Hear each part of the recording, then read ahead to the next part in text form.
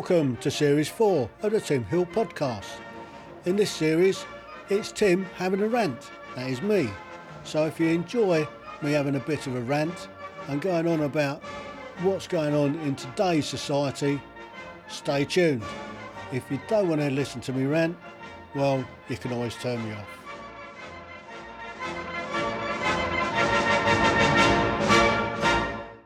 Welcome to another Thirsty Thursday Tim's Rants. This time I'm going on about what the government's looking at doing to us with their Plan B and their Plan C. They're gearing us up for another lockdown. You can see it coming. You just know that, we don't want to. But the figures are showing that, cases are going up. Well, of course the cases are going up. It's that time of the year. We always see an increase in people getting colds and flu. And this time, there's a bit of COVID thrown in with it. But that is no reason to lock the country down once again. It ain't going to happen. Boris, listen, it ain't going to happen. The country won't stand another lockdown. We've had enough of it. It doesn't work. Just look at the evidence. Just look at the evidence around the world. The Danes and the Swedes never locked down at all, and they don't have so much of a problem. They don't even, the Danes have even banned the wearing of muzzles. No more masks in Denmark. Let's put it into perspective. 99% of the masks that people wear do absolutely nothing other than virtue signal. Unless it's a full-on surgical mask, it's not going to do anything other than virtue signal. It's not going to protect the NHS. And let's talk about protecting the NHS. The NHS isn't there to be protected. It's there to protect us. And when you can't get appointments, you can't get this, you can't get that from the NHS, it ain't fit for purpose. What they've done, they've reduced the amount of beds that we've got from something like about 250,000 to 140,000 across the country. And then they're saying, we're overwhelmed. We haven't got the beds. Well, we've got bed blockers. We've got old people that we can't move on because they've got nowhere to go. Well, increase the beds. It's simple.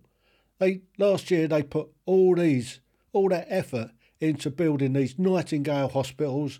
They mobilised brought the military in. They built these hospitals within a few weeks, and then they never actually used them. They just filled up the hospitals with COVID patients.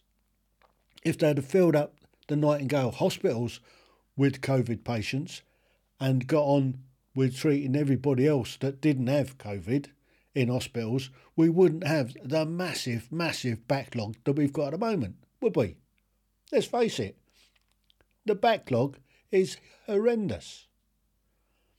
And they can't see a way through. Well, I was at the Reform UK Party conference the other week, and they've got a plan to get us out of this. And all you have to do is look. If you can't see a doctor within a few days, you get a voucher to go and see a private doctor. Which, let's face it, half the doctors are private doctors anyway that do part-time with the NHS and then go and do their own practices for private. So you get a voucher to go and see a doctor. If you can't get to get a procedure within 3 weeks, you get a voucher and you go private.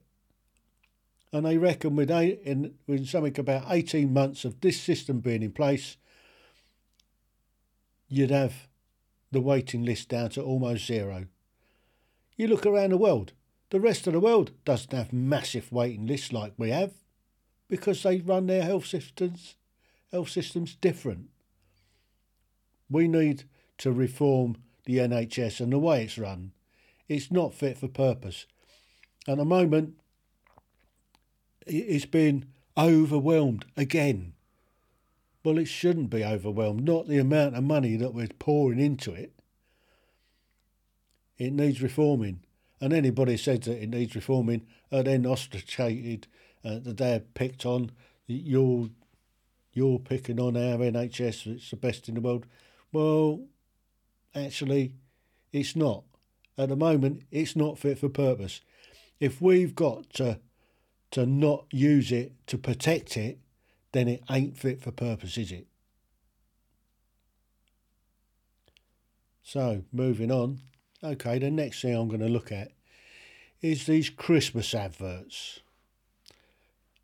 Let's call it Christmas. We've always had Christmas. We haven't had happy holidays.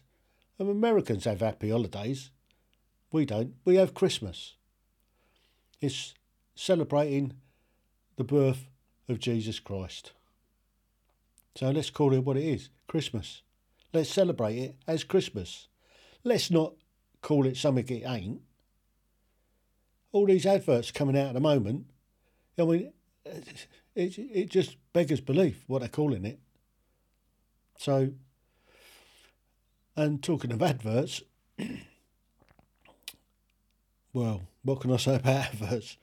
I don't watch much live TV because I don't watch any live TV because I don't pay my licence fee. We took that decision about 18 months ago. We got absolutely fed up with the BBC and the propaganda and lies that it was producing on a daily basis and the rubbish that they put out. I mean, just take a look at Question Time, BBC Question Time with Fiona Bruce. What an absolute farce that is. It just gets me too angry. I don't want to talk about it. Sorry. But the rest of what they put on the ITV, look at the adverts. How many mixed race families are there on there? So you've got a black man with a white woman with a Chinese child, or you've got the other way around. And what do they think they're doing with some of these adverts? It's so improportionate. And the latest thing I saw, that they are now promoting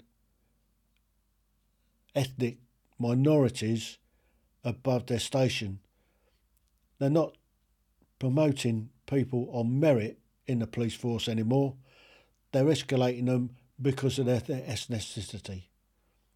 I'm afraid that's just not right. It's just not right. If you can't get up there on merit, how can you possibly do the job that's way above your pay grade? I don't understand their thinking on that. So get a grip. Let's look at what we're doing to this country. Let's stop bashing it. Let's get some pride back in this country. Let's do the right thing for this country. Let's support it. Let's stop bashing every single trade deal that we're doing around the world, and let's stop trying to get back into the EU. And talking of the EU, look what they're doing to poor Poland.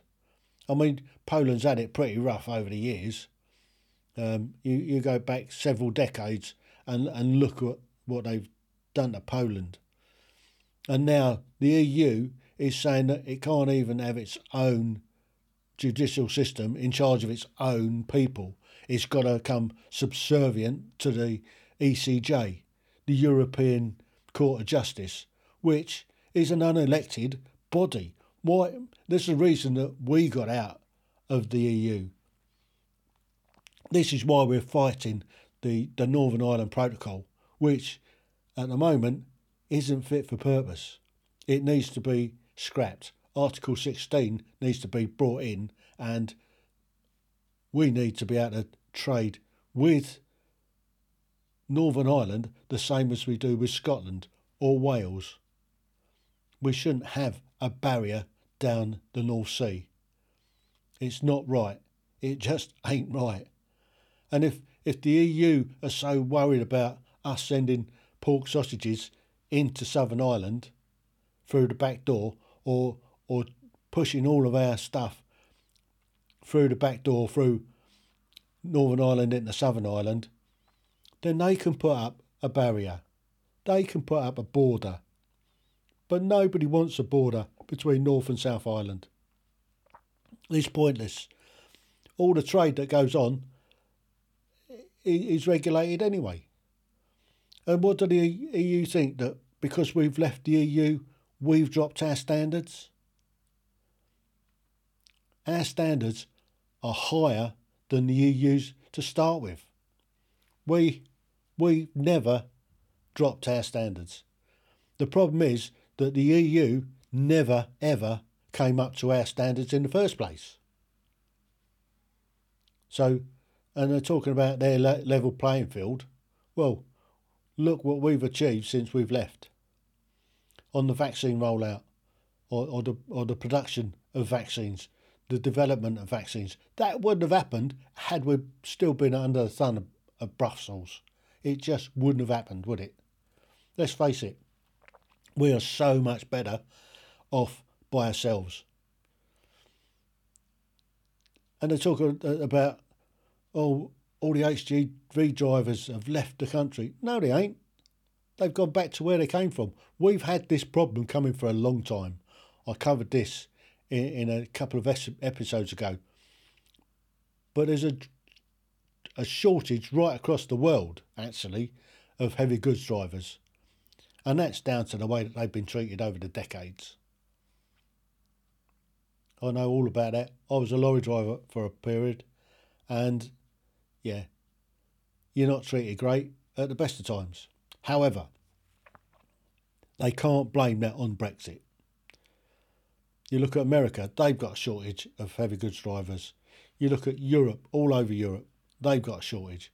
And it's just the way that drivers are treated and they're paid. The pay of a Class 1 heavy goods driver is ridiculous. You're in charge of 44 tonnes rolling down the road as a professional driver. It's a great big responsibility, and you're penalised every single day that you're working. You've got this digital spy in a cab. It records everything that the driver does from the minute he gets into the cab and turns the key. It tells everything that he's doing, how he's driving, how he's not driving, how he's braking, how he's cornering, the hours that he's driving, the minutes that he's at rest. It gives all of that information.